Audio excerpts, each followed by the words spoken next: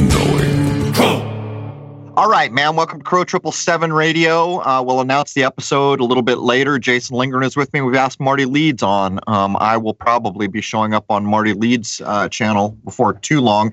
Anyhow, welcome, Jason. Good afternoon. Do we have a darn thing for the intro? I mean, we're kind of a number of shows in front of ourselves here, but can you think of anything that needs announcing? Well, the CD Baby soundtrack is up, and I'm working on getting CDs made. I've had multiple people ask me, but that's about it, and they might even be in existence by the time this goes out. All right, just to be clear, so many people wanted the new intro music that Alex Michael wrote for Crow 777 Radio podcast and the soundtrack that Mr. Dietz wrote for Shoot the Moon, our feature-length film on all the stuff I filmed through a telescope that we finally just buckled and we put it all up on CD Baby. Jason had to do some work there. Anything else, Jason? No, let's get Marty in here. All right, man. Welcome, Marty, all the way from Hawaii. I am at 6 degrees this morning. You lucky dog. Well, it's a cool 78 right now, so... Yeah, rub it in. You got any suntan oil I can borrow? Yeah, it's the rainy season now, so it's been a little bit rainy, but it's been nice the last couple of days. So yeah, I mean, I grew up in Wisconsin, so I missed the winter for about a week. You know, like you know what I mean? Like it's a blanket of snow. It's always really, it's really, I don't know, it's just beautiful and stuff like that. But then you got to shovel it, and then it's cold. So I'll take. I'm with you all day. I like winter for about a week, but I shouldn't complain, actually. We've had 2 snows that were gone by the next day, so we're doing okay. But let's jump in here. So Jason suggested that we start to cover a little bit about where the so-called, and I don't like this moniker, truth community has come. I really don't like that moniker, but it's what everyone uses. Over the past year and a half, things have really shifted. I mean, wouldn't you say? Yes, and I agree. I don't like, there's certain verbiage and things like that people use within this community that I just can't stand. We talked about it before the air. Shill. I can't stand that word. I think it means nothing. It doesn't help anything. You call somebody a shill. What exactly are you insinuating? What exactly are you saying? Are you saying that they're COINTELPRO? Are you saying that they work for the government? Do you have any proof of this? This is the kind of stuff, and you hear this again and again, and it doesn't help anything. It means they're paranoid. That's what it means. Yeah. I mean, in some cases, for sure. Right. Like, and I don't think the truth movement or community, yes, it's sort of a blanket term for this whole thing that we're kind of undergoing. And I agree. I don't really like it, but at least people know what you're talking about in that sort of sense. So it has shifted and moved because, let's just say it, more of the truth is coming out. And we're starting to see who's full of BS and who's not, in a sense. You're getting a lot of these people that have been around for a long time. I can point to you. I would like to think I'm part of that. I can look at guys, this is my personal opinion or whatever, but I can look at guys like Nathan over at Lift the Veil and those guys. They've been around for so long. It's like, you can't continue to call people CIA agents and shills and stuff like that when you don't have any basis to do so. And you see these people out for years and years and years putting themselves out there, like I said, hurling themselves against the barricades. And it's like you see people that are rising to the top that are really interested in trying to figure out what's going on with this world. And what you see over this time, even in the last 3-4 years, is all the people that were, kind of full of BS are just kind of flittering away. And I think that's how it should be, Well, a lot of what you see is people who keep at this for a while. Some of them start losing track of common sense. And I think part of that is the community that builds up around them starts to help drive the direction they're going in. And it's not easy. You're coming out and you're addressing things weekly, in our case, but we never let go of common sense. Even I would rather be wrong and using common sense than be right and be out in left field somewhere, because it's a simple thing to come on the air later and say, hey, I made a mistake here. I've done it a number of times, but we see some bizarre spin-offs, occasionally where people are just so far out in left field, it's not helping. Yeah. And I just did a live stream about this, about admitting your mistakes and just checking your ego at the door and stuff like that. I'm about to do a live stream called, what was I going to call it? I was going to call it Failure is Not an Option. Failure is not an option. It's a necessity. And what I was going to talk about is the fact that when you undergo any sort of, when you're in the truth movement or undergo your sort of trajectory to finding out how much you've been lied to and what's true and what's not, You are absolutely, it's imperative that you make mistakes. It's imperative that you screw up. It's paramount to your entire process of making mistakes. If you don't make mistakes, you can't figure out what you got wrong. You can't figure out what's right. I call mistakes stepping stones to a higher understanding. If you don't make them, you can't continue to climb that mountain of truth, if you will. And one of the things I was going to call out was, people like in the flat earth community, like a guy like Jaron, right? Jaron did some like laser experiments early on, right? And he's like, there was just a bunch of things that he screwed up. There was variables that he wasn't accounting for. He didn't necessarily know how to operate the laser, stuff like that, right? And what happened to him after that? The globetards, or whatever the heck you want to call them, they just ascended on him like he was a freaking idiot, right? And I'm sitting back there, I'm like, no, he's engaging in science. Right. That's what he's trying. Right. Do you know how many times, exactly, how many times you could show up and try to do a laser experiment over a lake, and 5 times out of 6 you fail? Well, that's part of the scientific process. It's like I said, it's imperative, it's paramount to make mistakes.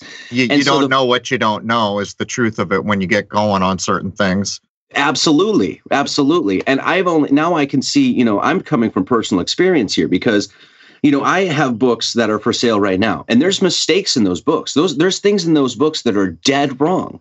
But if I hadn't made them, I would not be what I'm doing right now. And so that's what I see within the truth community. You see, like I said, terrible moniker. I agree with you. But what you see is there's people out there that are willing to humble themselves to thousands and thousands of people.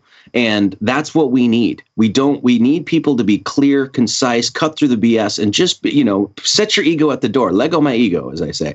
We don't need it anymore. We don't have time for it. We don't have the luxury for that. I can actually offer something here because if you go to the oldest clips on my YouTube channel, I never changed them.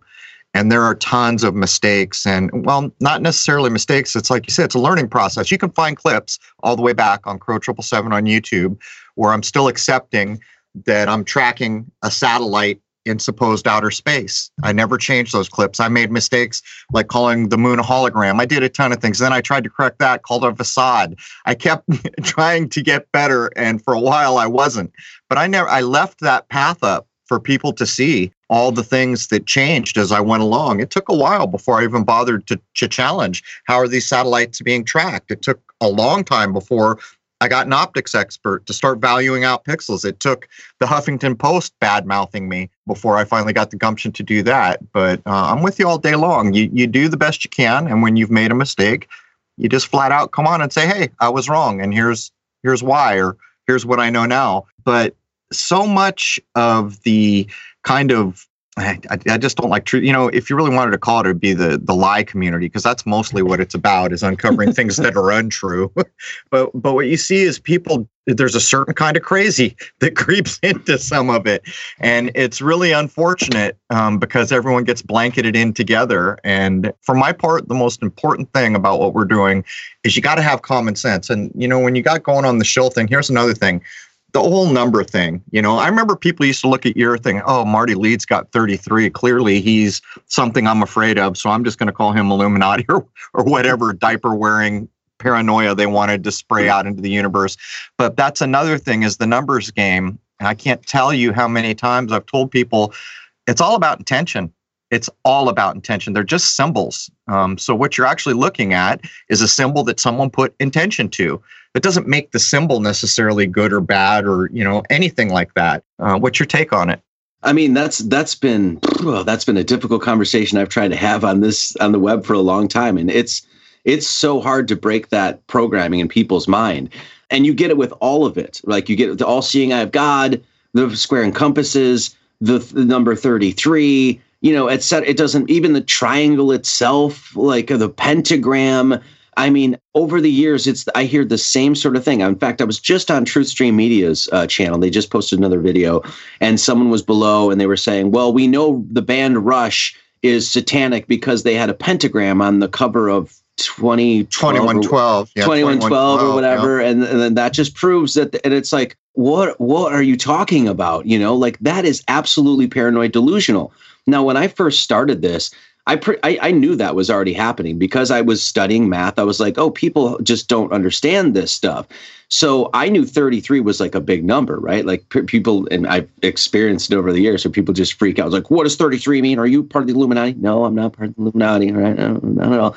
But, I started my website and wrote my first book around 32 and 33 years old. So it was really serendipitous, for me, synchronistic or whatever for me to put out my website. But I knew, I was like, you know what? I'm going to put 33 behind my name. Number one, because I know what it means. I know what it means to me, all of that sort of stuff. And I know the mathematics behind why that number is so important. But I also know that people are paranoid and things like that.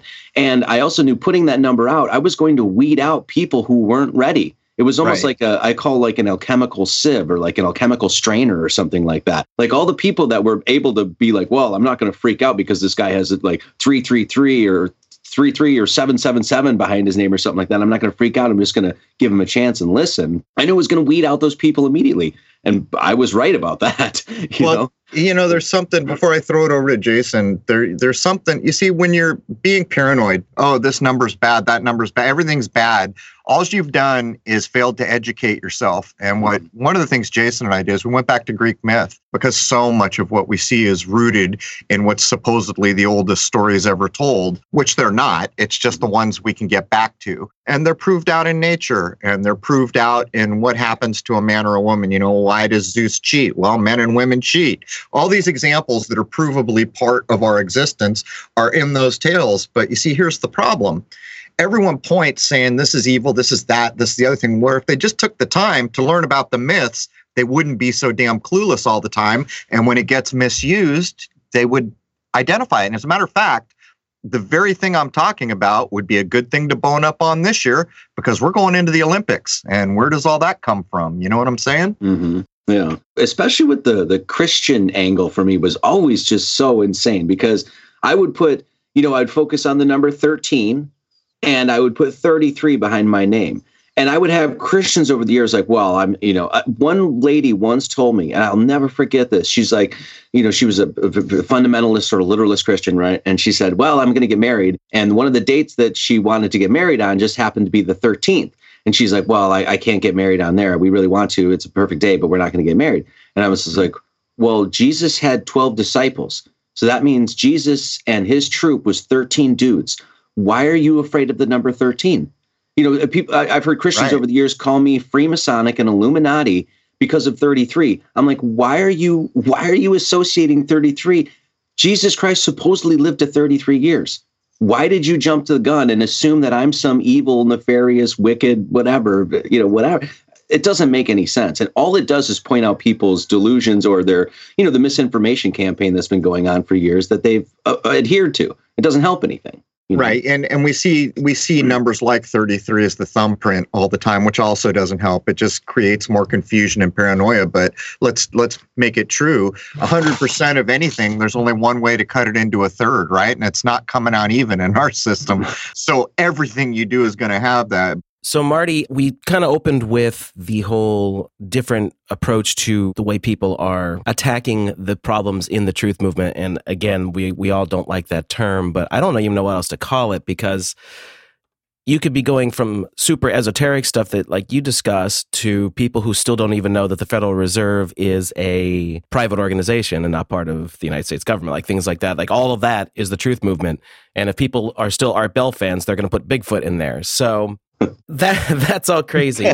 But anyway, the whole point is, where do you think things have gone and where they're going to? Because obviously new people are waking up to different concepts all the time. And you get a lot of armchair quarterbacks, especially in YouTube comment sections and things like that. Like I had a problem early on when I started doing these live streams a couple weeks ago where somebody was demanding of me that the other person who's joining me, Wayne McCroy, is actually this other person.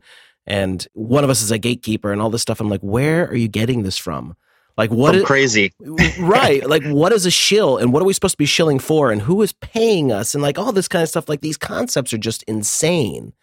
And I would like to think we've come a far way from 20 years ago when people really started talking about this stuff in mass. But what do you see as the overall state of things and where we're going? Because obviously, whatever the actual bad guys are doing is still moving forward with whatever plans they've got. I don't know. I don't have an answer for that, to be honest, because I mean, I don't know where things are going. It depends what day you ask me, maybe, because some days are better than others. But I mean, I think that there's some sort of, I mean, I know this sounds cliche and new agey or whatever, but I think there's some sort of mass awakening happening. There is. I mean, a lot of people, I mean, the fact that, things like, well, any of the topics that we talk about, the fact that any of this stuff is even being discussed openly is pretty remarkable. The fact that people are even, flat earth 5 years ago, if you even talked about it, it's like gnashing teeth and people would just get, blood red in their face and stuff like that. But now people are a lot more open to it. In fact, I think, when we were just talking about Sean over at SGT, he's having guys like you and I on. He's having, it's like, and this is getting out to a mass audience, and people are pretty open to and accepting a lot of this stuff, which is good, Right. So I was just talking about how we can't really, before the show, I was talking about how it's like, I'm an esotericist, but we don't have time for esoteric speech anymore. We got to cut through it and talk, speak directly. But to talk about something, if we have a little bit of time, how do I talk about this? Don't forget that our audience is way more open-minded than most and much higher-minded. Yeah, what are you tripping on there, Marty? The F-bombs or the idea? No, the idea. To even broach the subject.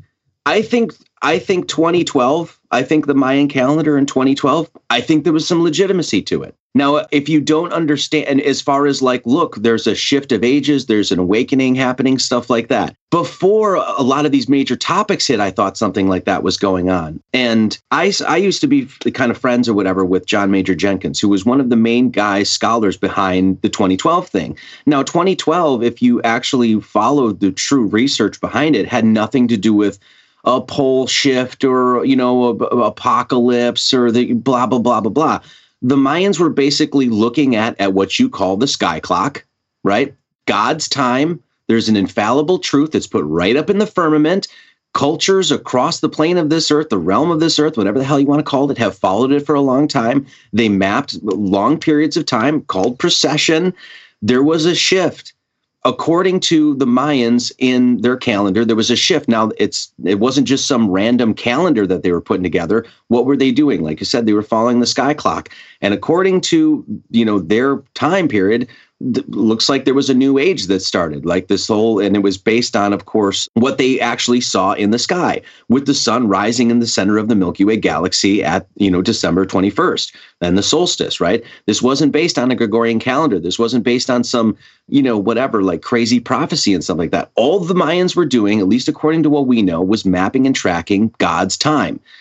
So they said that there was going to be a shift of ages, and they actually gave it, it's between it's a 36-year shift, or actually a 72-year shift, if you will, because it's 1 degree on the precessional clock, right? 72 degrees, or I'm sorry, 72 degrees 72 years for 1 degree, excuse me. The Mayans said that we'd sort of be in this time.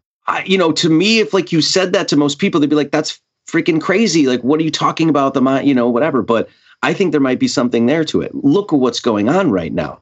We have a reemergence. We have a renaissance going on right now of all of these topics. Everything from, like you said, people calling out the Federal Reserve, to the esotericism getting the rebirth of that, to the questioning of our cosmology. All of this stuff just seems to be happening right now. And look, these people that were tracking long periods of time saying, look, there's going to be a shift of the ages here. I think there's something to it, man. I know that might sound crazy, but whatever. Well, I think you can demonstrate that you're not wrong. Look what happened in that period of time. I always mark it around 2000 just because it's a convenient number. But the truth is it was a little later, and we did see people start to wake up. We saw all these changes. Part of the issue that's always going to be trouble for people that are trying to do what we're doing is history. When I looked at how they supposedly cracked Mayan writing, I started getting the bad feeling in my pit of my stomach when I looked at cuneiform, when I looked back at all the nonsense around that. But the point is, you can see that those calendars exist. You can see that from all intents and purposes, it's way more sensible way. Like right now, if I was going to take our calendar and say, all right, let's get a group of learned people together and make a calendar that makes sense. Well, the first thing that would happen, for me anyhow, where I am currently, is there would be a month.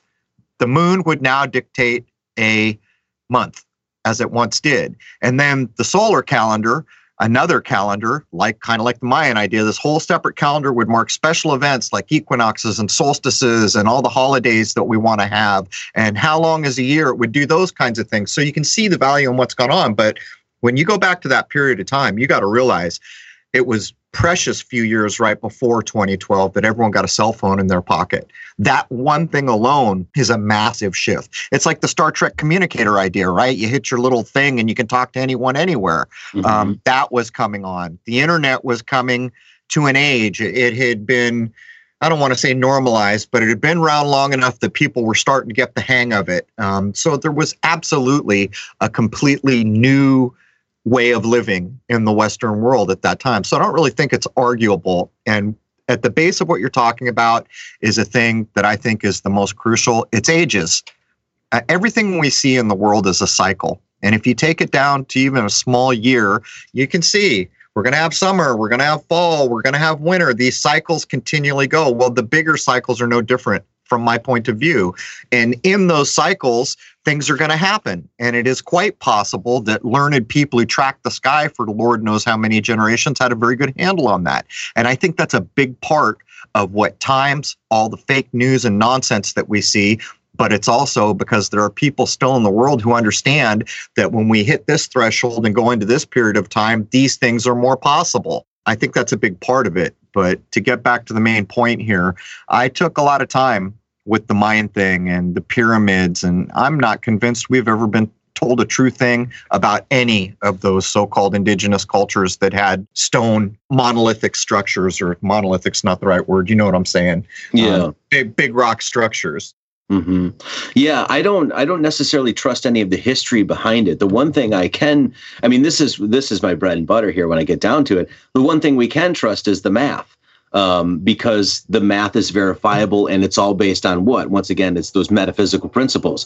No one gets to decide when the sun rises and falls. No one gets to decide what phase the moon is. No one gets to decide whether Mercury's in retrograde or not. God decides, the creator decides all those things. So you have this calendar that was clearly advanced, clearly mapped all of these different, celestial bodies or whatever like that, and incorporated them with one another in this massive calendar that was, as far as we know, untouched for at least hundreds of years, if not thousands of years. Once again, the history is very questionable about that, but cyclical, which is a big deal from our way of thinking, which we're all linear here. That's exactly what I was going to say, too. When you get into the 2012 thing, this is why, think about how much propaganda happened at 2012. Right. The only thing the normie ever knew about 2012, it's the end of the world. The Mayans predicted the end of the world. There's going to be, the whole world's going to burn. It's going to be a pole shift. We're going to have an apocalypse. It's going to be a comet that crashes, et cetera, et cetera, et cetera. No one ever said, well, no, if you just look at how the calendar operates, it's cyclical, clearly, just like time. I mean, you'd have to be an idiot not to study that calendar and realize that it was cyclical. So, 13 Baktun cycle absolutely did end. This is where the work of, like I said, John Major Jenkins really comes in. Just a great scholar, just a guy that was really genuine, really, he passed away now, may he rest in peace, but a genuine scholar. He wasn't into being a freaking e-celeb. He wasn't into, none of that stuff. He was like, no, I'm going to go down. I'm going to try to reconstitute the Mayan cosmology and learn about their calendar and stuff like that. And then he brought that out and he did a fantastic job of it, So this gets into all sorts of other things too, about where we can find the same information that the Mayans were calculating, whoever those people were in Chichen Itza in their calendar, we can find the same information. And I mean the same information. I mean the exact same information encoded within the name of Jesus Christ. It's there. I did a whole video and I did a 3-hour lecture showing all the math. You can verify everything I'm saying. I challenge people to do that. So it's okay, well, what does that mean? The precession of the equinoxes and the period of the 5 ages, if you will, are encoded in Jesus Christ's name. We could do the math right now if anybody wants. So meanwhile, while we're looking at the 2012 calendar, it's end of the world and stuff like that. That's what we're taught about it. Well, if everybody would have actually been taught that same the Tzolk'in, by the way, the Tzolk'in, the main piece of the Mayan calendar, is absolutely encoded in Lord Jesus Christ's name. Now, what are Christians going to do with that information? More than likely nothing, but well, not much, yeah, because it's not provided for in any meaningful way. But there's another piece of this. It's almost archetypal in human beings when you start to talk about calendars and how the sky clock works. Although many of us have been convinced that that's clearly evil work if you look up at the sun or other things, which is unfortunate. As a matter of fact, I just went to a doctor the other day to have something on my skin looked at. And I was asked, do you have a history of skin cancer? I said, no, but I'm part Greek, so maybe the sun's my friend. This doctor, this dermatologist looked me in the eye and said, the sun isn't anyone's friend. And I thought, wow, we have come a long way from common sense in this world. But when you go back to the idea of what the Mayans are showing, quite often they'd make them look like gears. So there were all these different calendars that kind of geared together. And there's an archetypal kind of hook in that makes you want to go back to something more common sense. But here's the problem. I'm almost convinced that without the backstory, without the back information for all the observations, we would have a tough time ever getting to the level of knowledge that was apparently once known. And it gets worse because here we're convinced that everything's solar and that everything is measured by the sun. You go to China or other places, still the moon's doing a lot of it. You go to Hebrew, both of them, the sun and the moon are tied together in these things. But the point I would make here is we're of a mind, mostly in the Western and modern world, that everything is linear. And the idea that cyclical things happen, which makes certain things about our world predictable, is lost. Like right now, it's winter, it's 6 degrees outside. And you know what I know? In about 2 or 3 months, it's going to start warming up to this thing called spring. And you want to know something else? I can predict the one that comes 360 some odd days after that, and after that, and after that. That's what cyclical thinking in terms of time does for you. So if you know that about a year, well, what about 72 years? What about 500 years? What about 1,500 years? Those could be cycles too. And this is the point I'm making. I'm convinced that some of the power players never lost the older observations that back up what we could all see now. But to make it worse, Marty, I don't know if you followed, we've done things like showed that the sign of Libra was an add-in. So the current systems we have in the West are jacked up, and I have no idea how to unjack them. But I guess the sidereal people can make the argument, well, we just start looking at what we see, which is a good argument, by the way. Like we've had Athen Clementi on, and he looks at what's visibly there. He doesn't do these bizarre calculations to roll it back to some other time before some supposed precession or this nonsense that everyone's been convinced. They look up, they see what's there, and they do it. But the problem is that doesn't tell you where you are in the cycle. Not only does it not tell you where you are in the cycle, it doesn't tell you what happened in the previous cycle at this time. So there's so much that we're up against. And without that older information that's legit, I'm not sure how we ever catch up. Well, I think the way to catch up, and this is something that I want to start doing a lot more, because I know the study of astrotheology and astrology fairly well, right? I've studied it quite a bit. But what I haven't done is the hands-on tracking and mapping of the stars themselves, which is something I think as a humanity we need to do again. We can't always just sit there and rely on what the computer tells us and stuff like that. No, you have to go out and actually look at it yourself. It's the same thing with math. It's like you can't, to me, I had to learn math from the ground floor. I had to literally, when I first started doing this again, I got my notebook out and I was doing multiplication tables again. As a 7-8-year-old man, I was doing multiplication tables again because I had to relearn it. I had to learn it from the ground floor. Well, none of us were taught astrology. None of us were taught the mapping and tracking of stars in a proper way. Why? Well, but they didn't want us to know that stuff. That's why. So I think it matters. Yeah, of course, right? And so I think we need to really get more hands-on with that. I do know this, that any of like the esoteric or hermetic or alchemical literature, any of that stuff that I had read before, there was always this focus on the cyclical time, as you were saying, but also, because that's just observable. That's what is put forward by nature. That's just what God has willed. Just like you're saying, you can take the microcosm and look into the macrocosm. Obviously, we have a cyclical thing going on here with the sun. It's winter, then it gets summer, and then it's back to winter. Hey, look at that. That's a cycle. We should assume that that's happening in a microcosm and macrocosmic scale. Now, in like I said, alchemical literature, that sort of stuff, the precession of the equinoxes is always heralded. So I have to look at that and be like, well, there's obviously something's going on. And if we're talking about world ages and you're looking at the precession of the equinoxes and the cyclical time, that makes sense that, hey, there's the rise and fall of consciousness over time, that sort of thing. Can we necessarily quantify that? I don't know about that, but I do take it seriously. I don't have all the answers yet. Yeah, I have some problems with the procession as it's been handed us. But here's another thing I would point out that I realized as you were saying what you were saying. If you go out into the world with a telescope or even binoculars, or if you're in a good place like you are, where there's a great view of the sky, just your eyeballs, and you start to view the sky, you want to know what disappears? What disappears is whether you're on a plane, whether you're on a ball, whether it doesn't matter anymore. You're observing what's actually there. And that will begin to inform the things you think are probably correct, or in some cases, it will prove outright certain things that you will then know are correct. But it's a hell of a point you made. Like if I open Stellarium, I know the model that built Stellarium. It's the old NASA model. That's what's running Stellarium. I don't accept it. And that doesn't detract from Stellarium. I've used it a lot, and I don't ever remember opening up Stellarium and saying, hey, man, the moon's way in this other place, or these stars are nowhere close to where they should be. It's not the case. That's the amazing thing about math. Math can describe things that never existed in this world if it wants to, or if the human being wants to. My point being is to get back to the sky clock is one of the most critical things. And there are so many cliches we've been told, like everything has its season. That's an important idea. And when you mentioned alchemy, almost all important alchemical procedures, which for everyone listening, we're not talking about black magic. We're talking about science that would only achieve within the scope of what nature would allow. In other words, nothing's going to be done against the natural world here. We're going to respect everything about nature as we try to do what I'll just call science. That is alchemy. And it's a much more sane scheme, by the way, than chemistry or any of the things that followed.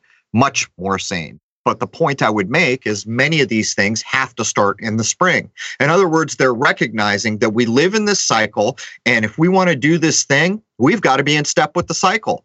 To the point where when you started this thing in the spring and you're 3-4 months in, you will get to the point where the moon needs to be in this position on this day to harvest this plant. And most people think you're talking about hocus pocus. You're not.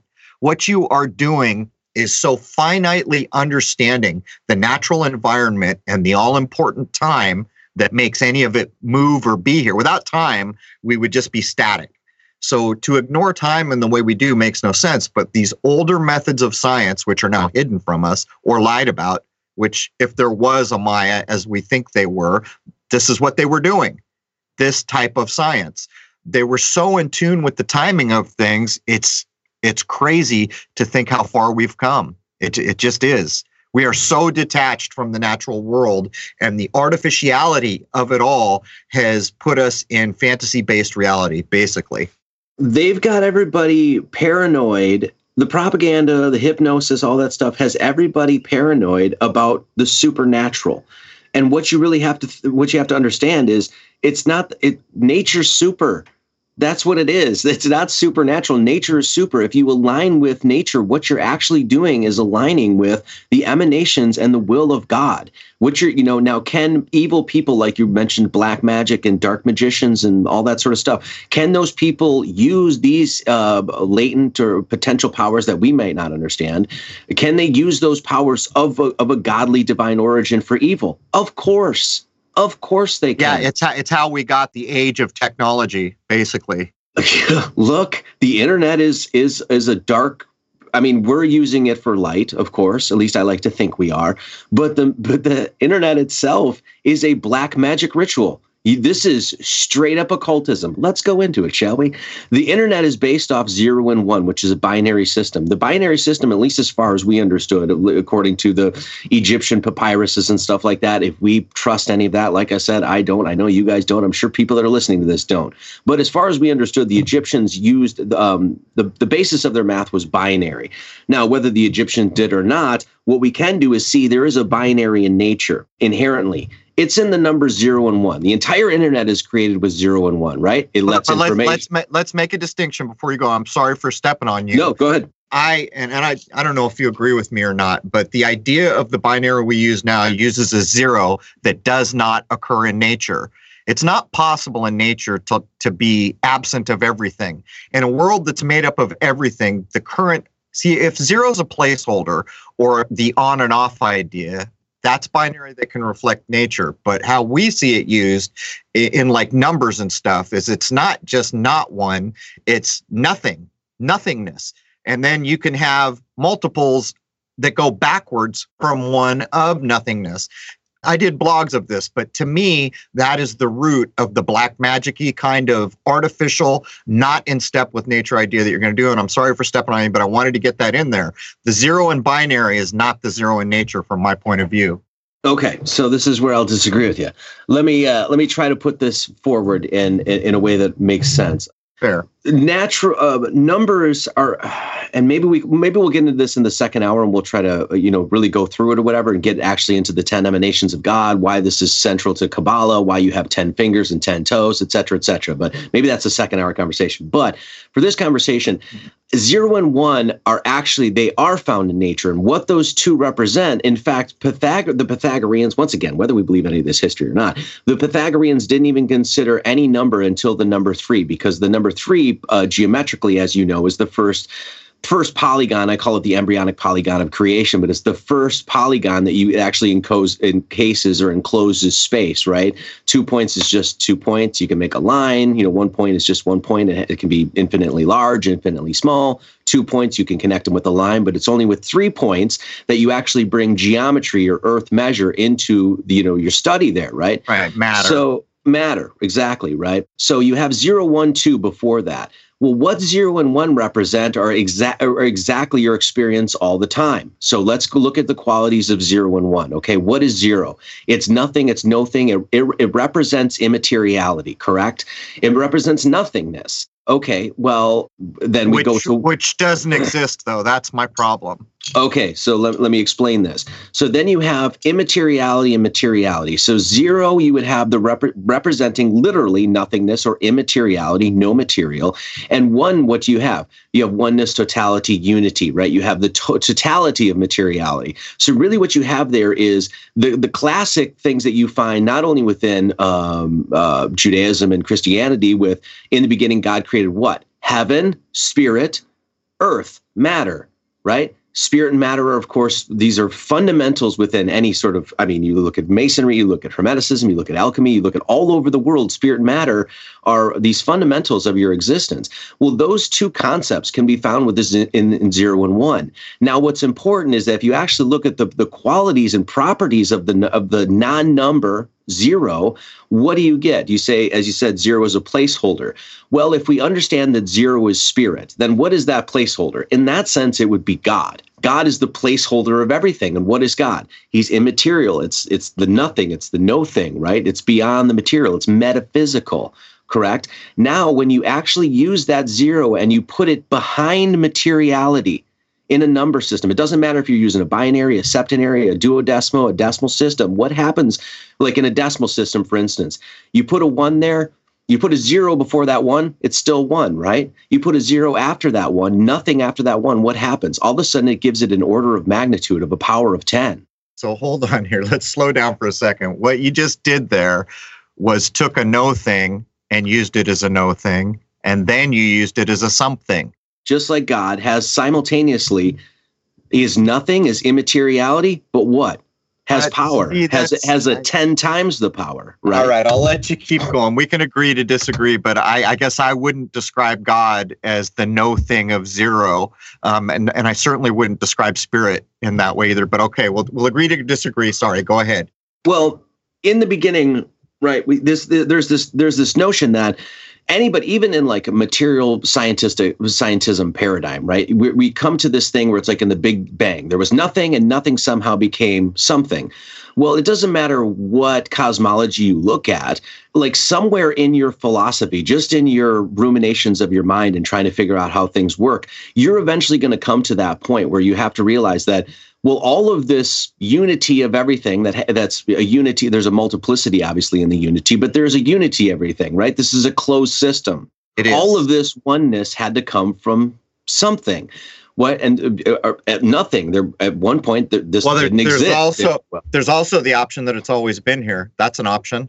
Well, then we get into then it gets into the whole whether this is holographic, if it's a dream, that sort of thing, right? But it is an option. Yes. And by the way, I would point out that the third law of thermodynamics shows us that the Big Bang is nonsense. And the only reason I'm bringing that up is if you go online to look that up now they've entwined the third law to bolster the idea of the Big Bang because they knew it was such a problem. I'm not kidding. Do a search for the third law proves the Big Bang is nonsense or whatever you want to do, and you will see now that they've integrated it and they've removed all the returns where the actual honest physicists are saying flat out, this is a law, that's a theory, which one you going to take? So anyhow, that was a bit of a sidetrack.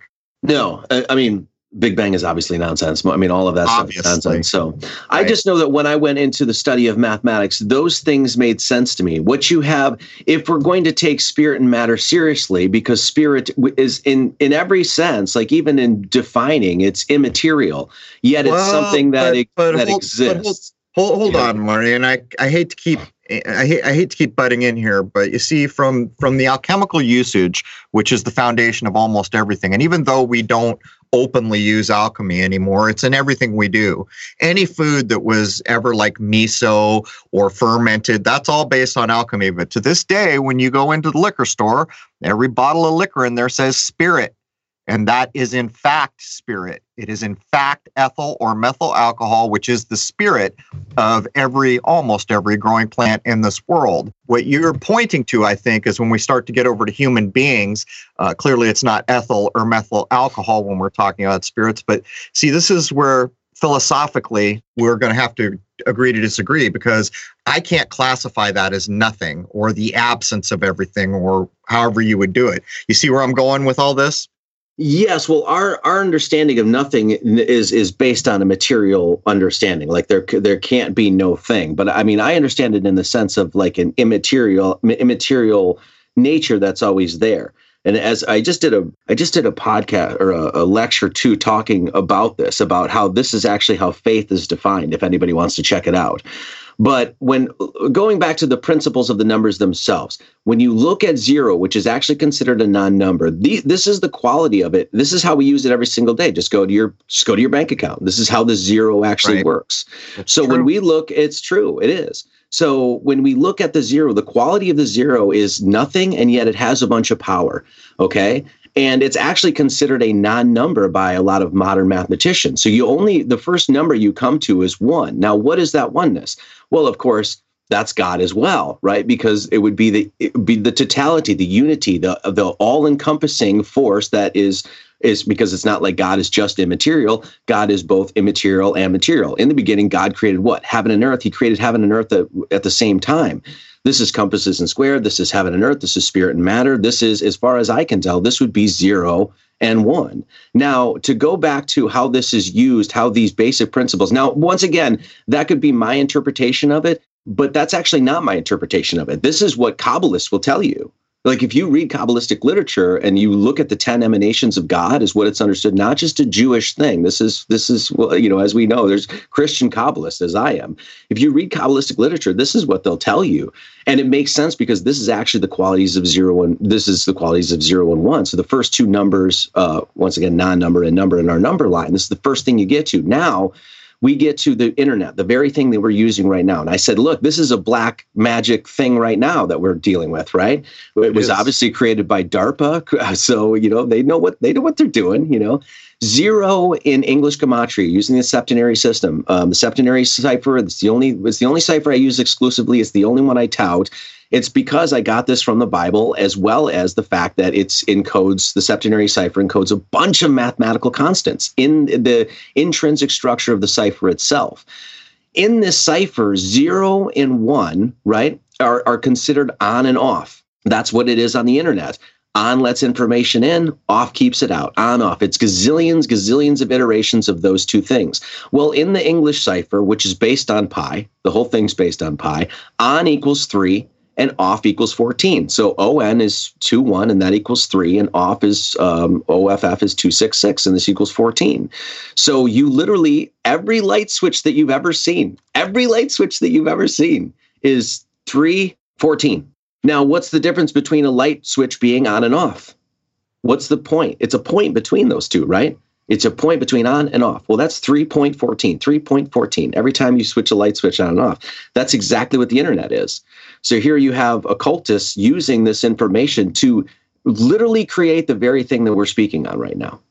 Okay, so a couple of things. When you started to go into the idea of, I suppose, the Sephiroth and the Tree of Life and these kinds of things, to use the idea of zero, that becomes a spiritual or a mental exercise. And I don't have a problem with that. These are conceptual ideas. When it comes back to the physical world, the way, and you rightly pointed out, this is how zero works. I don't think there's any arguing it. Anyone can go to their ATM or their bank or anywhere else to see how zero is being used, but this is my problem. I think that that's detached from nature is the best way I can put it. You're not wrong. I mean, we can see that it's being used in the way you said it is, but to me, that is the root, one of the roots of fallacy. But to me, also, when you get into a spiritual idea where you're using your mind for spiritual or religious ideas, these things become conceptuals and tools, and I don't see it as departing from nature in that usage.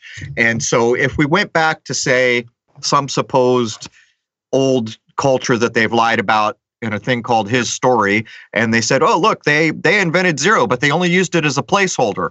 Well, you can observe that in nature, can't you? But the moment it becomes no thing, it's space. All of a sudden, it's no different from space. This imaginary thing that's only 100 miles above your head, and it's nothing. You know, you got a name for it. It's there. They've told you it's not. It's a vacuum. It's bereft of matter. It's no thing. And yet we know that's not true either at this point, or we're pretty darn certain anyhow. And these are the ideas that always pull me back to our current usage in the physical, real world of zero is detached from nature. It is like science. It doesn't give a damn where the calendar says we are, where the sun is, what nature's doing, what the plants are doing, what the animals, doesn't give a damn. It will finagle to do whatever the hell it wants to do, and it could give a darn about the natural world around us. That's my beef, if you follow. Okay, let me do one more to try to challenge that. When you say we look at numbers and, we can philosophize on them, right? Like it's good, but when you go into nature, you don't see the zero, right? If, it's like it's just right. Good philosophy, right? No, that's not correct, actually, because when you look at how a plant will grow, right? A plant will grow through phyllotaxis, right? A plant will grow. It will grow into the proportion of what's known as the golden ratio, the golden mean, the golden proportion. Lots of people know this. It's a ratio of 1 to 6.8 or 1.618 to 1. This whole thing is actually found on the pentagram, right? You actually find this number. So the proportion of the ratio is found in a perfect pentagram. And this is where, your human body grows into this, plants, animals, everything, essentially everything under the sun. You can find this golden ratio, this golden mean, right? Well, okay. the mathematics to actually create that is found within the Fibonacci sequence. So it's a natural sequence of numbers that it's, once again, it's this natural archetype or template that everything sort of flows through, right? You find this archetype. Well, do you know how you build that? You build it with two numbers. The entire Fibonacci sequence, actually starts with what? 0 and 1. You can't even build the Fibonacci sequence in order to find the ratio of phi unless you start with what? It goes 0 plus 1 is 1, 1 plus 1 is 2, 2 plus 1 is 3, 3 plus 2 is 5, 5 plus 3 is 8, 8 plus, et cetera. Okay, so wait a minute, Marty, define why you need the zero to get started, because are you starting from no thing, nothing, the blank piece of paper? No, the zero becomes important only when you have the materiality. And this is actually why I was, once again, this a little bit more explaining here, but when you have, just like we said, the Pythagoreans didn't consider the first number till the number 3 because there was a geometric correlation there, right? So when we look at the first even couple numbers, right, like 0 and 1, you can't even understand 0 until you have 1, right? You need a oneness, right, in order to even go back and say, you got 3 minutes, gotcha. I can wrap this up in 3 minutes, I promise. You need a 1 before you can even look at the idea. You need matter before you can even look at the idea that there's immateriality, correct? Like to even identify the fact that there would be an immateriality or that there would be some sort of spirit or whatever, you would almost need a materiality. But since 1 is not separated, oneness is still oneness, if you will. So there's no division within there to see something separate. Well, what's the next number in our number line? It's division. It's 2. It's duality. All of a sudden you had nothingness. The nothingness came a totality. The totality was everything. It was unity. This is exactly how the Kabbalists explain it too. 0 is nothing. That's the immateriality. It becomes the oneness, which is the totality. What happens to that oneness? It divides. This is what R.H. Walter Lubitsch calls the primordial scission. There needed to be a great division and separation from that oneness to have a unity, a yin yang, a Shiva and Shakti. Now all of a sudden you have a separation. Now you have a reflection. The man can look at the woman can look at the man, the left can look at the right can look at the left, etc. Now you have the division between the two. What is born from all this? The number 3. So once again, this is how it's understood Kabbalistically. Now there's a whole bunch of math to that we could actually point. It goes right to the human hands, and maybe we'll do that second hour. So all right. So yeah, we are at the top of the first hour, and I kind of see where we're going. We'll pick it up when we come back. But I think I'm still holding firm where I was, and we'll address it. But this is a good thing to have someone take a different point of view than I've put forward. Maybe we'll end up somewhere new. Guys, please support the people like Crow 777. Please support the people that you listen to. Make sure that you're supporting them with your money. Make sure that you keep these people alive. It's important. You don't have to agree with everything Crow has to say. You don't have to agree with everything Marty Leeds has to say. Crow and I don't even have to agree with each other. But you know what we're doing? We're trying to figure this thing out, and we're putting ourselves out there. So go and support the people. Go and support these people. They need your support. That's all I want to say. And Marty, go ahead and take a moment and say where everyone can find you.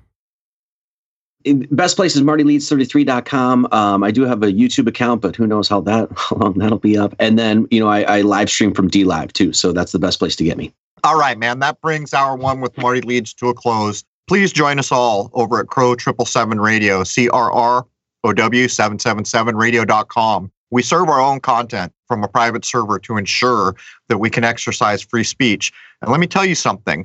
So many people have a beef with the way we're doing this, but the truth is here on YouTube, we don't have free speech. I'm getting videos pulled down from 3 years ago. I'm getting ads removed, which doesn't bother me so much, but it's still censorship.